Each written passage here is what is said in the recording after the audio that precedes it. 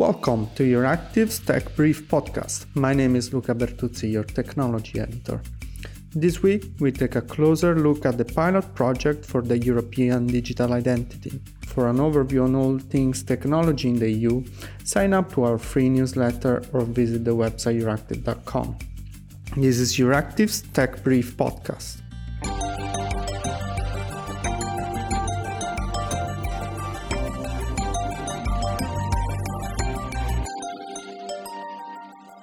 Today, I'm joined by Gregory Coulmaet, Digital Identity Program Manager at IDEMIA.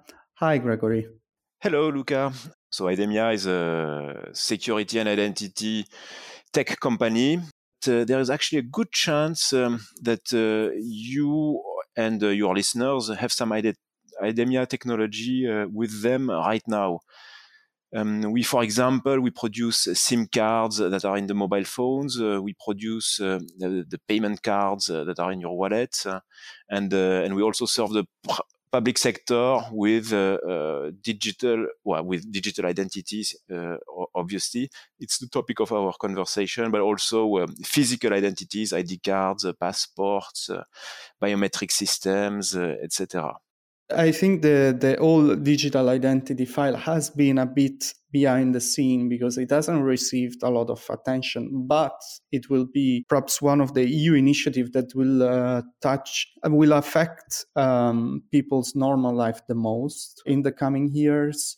IDEMIA has been recently awarded a tender to develop a pilot project for the European digital identity, which should remind the listeners is going through the legislative process with the European Parliament due to finalize its position, perhaps already in March.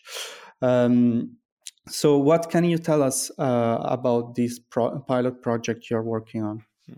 Yes, correct. It's a very ambitious project that is going to touch on every European citizen lives. The ambition is to deploy European to the European citizen onto their phones a digital version of their leather wallet, if you will. So this means that in your mobile phone, you will be able to store your identity card, your driving license, maybe your payment cards, maybe your transport cards, your travel cards, your passport.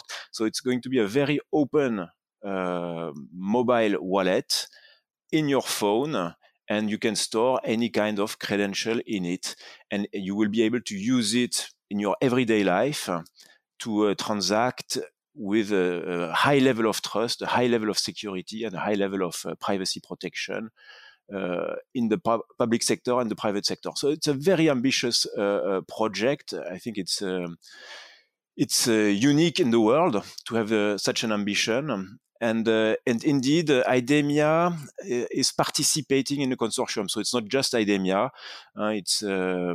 We are 148 participants in this consortium, covering 19 countries plus Ukraine. And the goal here is to test drive the wallet on some end-to-end use cases. So we are going to look at, how does the wallet work in the real life to access an e-government service? How does the wallet work in the real life to have a driving license that I can show to a police officer, and the police officer can trust that it's an actual driving license? So very exciting project. Indeed, that's very interesting, Gregory, but I was just referring now to the legislative process that is still ongoing. So the EU regulation that will underpin the digital identity is still a moving target. How do you see the pilot project interacting with the legislative process? Yes, correct. It's a strange setup. You could think that the legislation is happening at the same time as the pilots, and actually there are two more streams that are happening also in parallel. There is a reference implementation, and that will be open source, and there are standards that need to be written. So all these are obviously interdependent, right? The standards need to comply with the law. The reference implementation needs to implement the standards, and the pilots should use the reference implementation. The Commission has taken an approach which is a bit aggressive, but agile, right? So the whole point is that all these 4 streams, including the legislative one, can gather early feedback on what works and what doesn't work, right? So we expect to start the pilots in May, June this year. And the legislative file, we don't expect it to be concluded before the end of the year. So indeed, there is going to be some overlap, but it's going to be an opportunity to feedback real life experience into the legislative file to see, what works, what doesn't work, and make sure that the law is pragmatic and follows what is required to be successful.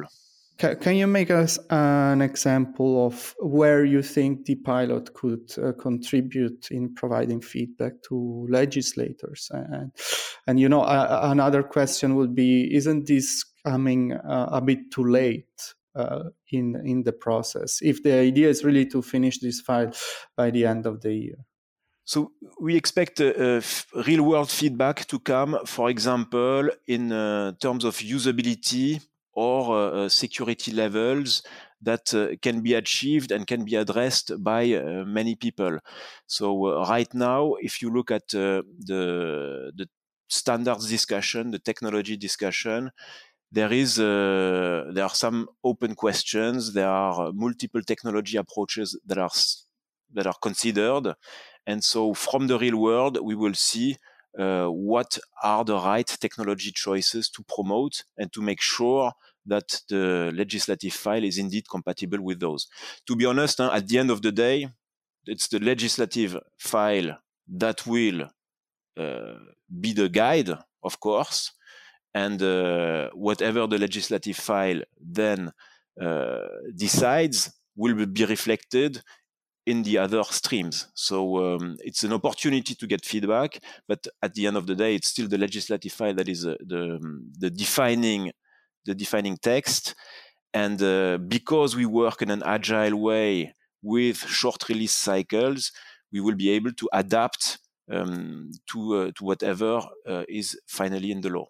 And since you mentioned the security level, I was just wondering how you're planning to address this, because we know that it has been a very political point, especially from some member states like France, who would find it rather difficult to sort of step up the assurance level for their existing wallet. So how do you see the problem of security and the problem of making the European wallet compatible with those at the national level that are already there? My understanding of the ongoing discussions, because this topic of the assurance level, so in eIDAS we've got levels substantial and high, which are the 2 relevant levels here in our discussion. It's not completely resolved yet. What is clear is that the wallet will be at the high level of assurance. Okay, it will be at the high level of assurance to have the mutual recognition across member states. And I think this is a good thing, to be ambitious to achieve high security levels. Cyber security risks are not decreasing, they are rather increasing. So it's good to aim for a high level of security from the get-go. Now, there are member states who have already broader digital identity solutions that are notified at the substantial level. But my current understanding of the proposal is that there is going to be a path to upgrade the substantial level of assurance to the high level of assurance. So to make sure that there is a wide adoption of the wallet that is possible and that you can leverage any existing digital identities that are already out there. The whole point of the wallet is to build on the existing digital identity. It's not to replace it. And that's well understood. So the other big issue for what concerns the digital identity is privacy. Of course, trust in this sort of technology will be fundamental for its uptake.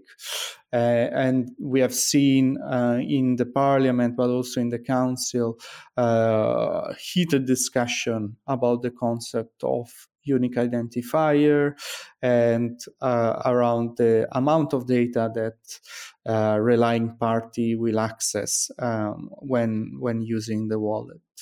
How are you addressing these issues in the pilot? The unique identifier that is part of the regulation is a hot topic, and it's a bit contradictory with the actual motivation of the wallet, because the wallet, when it is designed, to protect the citizen privacy. It's really a tool where, instead of having large central databases with all the information of all the citizens that are stored centrally, and citizens do not know who's accessing what and who does what with their information, instead of that, the information is put close to the user. It's put in their mobile phones, and whenever it's shared with their consent, right? So there is not a single database that can be hacked, and people can access all the information of everybody, and people can look at what you're doing whilst you're not aware of it. So the whole point of creating this wallet is to protect the privacy of the citizen, put the data close to them, and put the users in control of sharing what data with whom. So the unique identifier is a bit a challenge in that vision. However, I think we are already discussing potential solutions where you will have sector-based unique identifiers, or the possibility to regularly renew your unique identifier, so that there is no trackability of the user, because it's the danger is to create a super cookie. So I think we are all well aware of that, and we don't want to create such a super cookie when what we really want is a privacy protecting digital identity wallet. Gregory Koulmei is Digital Identity Program Manager at IDEMIA. Thank you, Gregory. Thank you, Luca. That's all we got time for this week. Don't forget to sign up to our free Tech Brief newsletter to stay on top of tech news and digital policy developments in the EU and beyond. Also, don't forget to subscribe to this podcast, published on Apple Podcasts, Spotify, Stitcher, and Amazon Music. This episode was produced with the technical help of Evi Chiori. I'm your Luca Bertuzzi, and thank you for listening.